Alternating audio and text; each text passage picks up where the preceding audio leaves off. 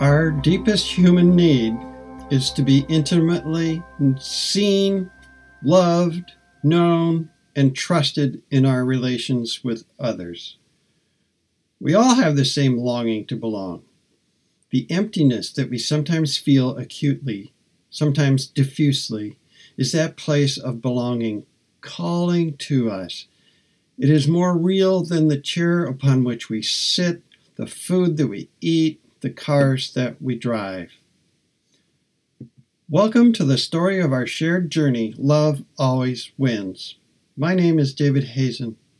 If you have any comments or questions, please email me at lovealwayswins.us@gmail.com.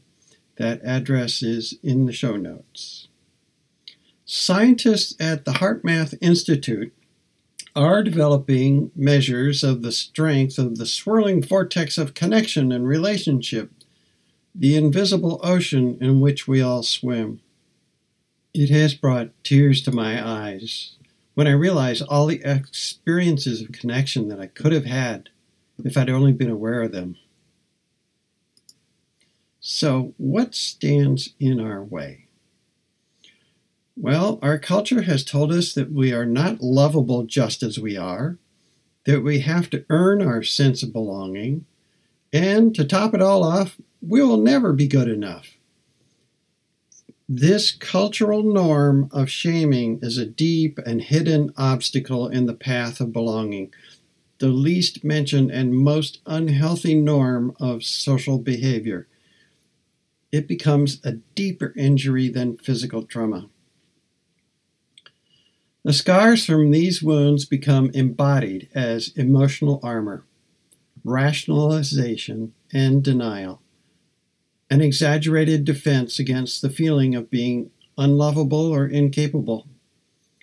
Our emotional wall becomes either the self-pity of inferiority or the arrogance of superiority.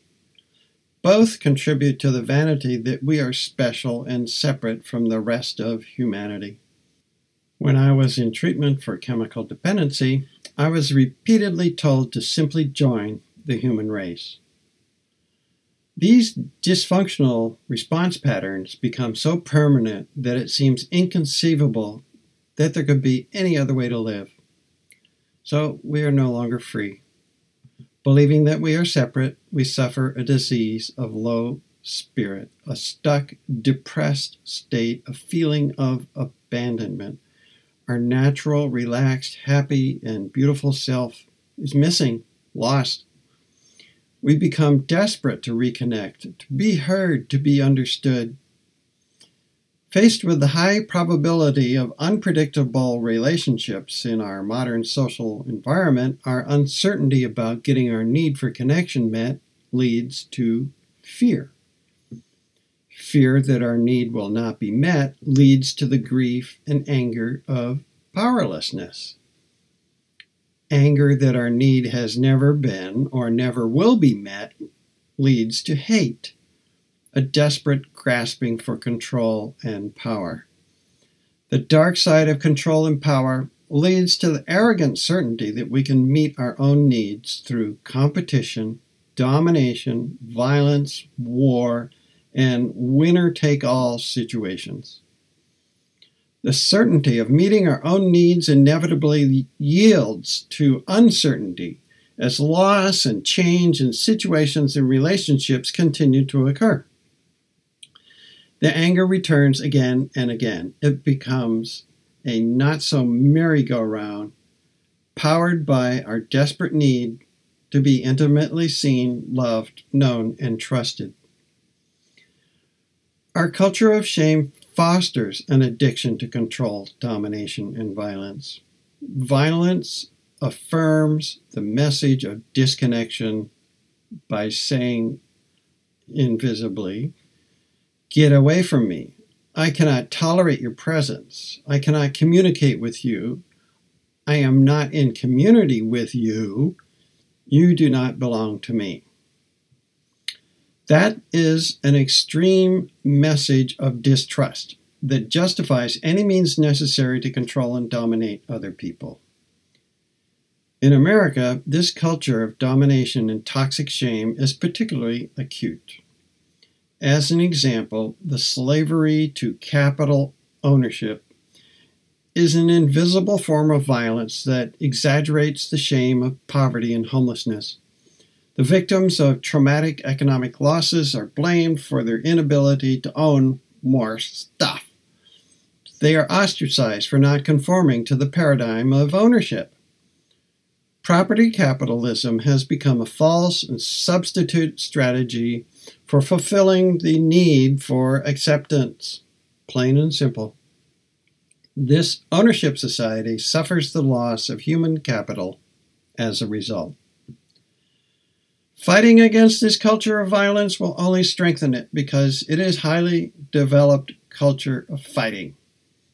Although it is endlessly rationalized with impenetrable arguments, its roots in the culture of shame expose it as completely irrational. The culture of violence needs to be replaced. Not overwhelmed, not attacked, but abandoned completely, beginning with ourselves. The time has come to allow, not force, our natural character strengths such as curiosity, respect, courage, patience, acceptance, serenity, honesty, and gratitude to just slowly emerge.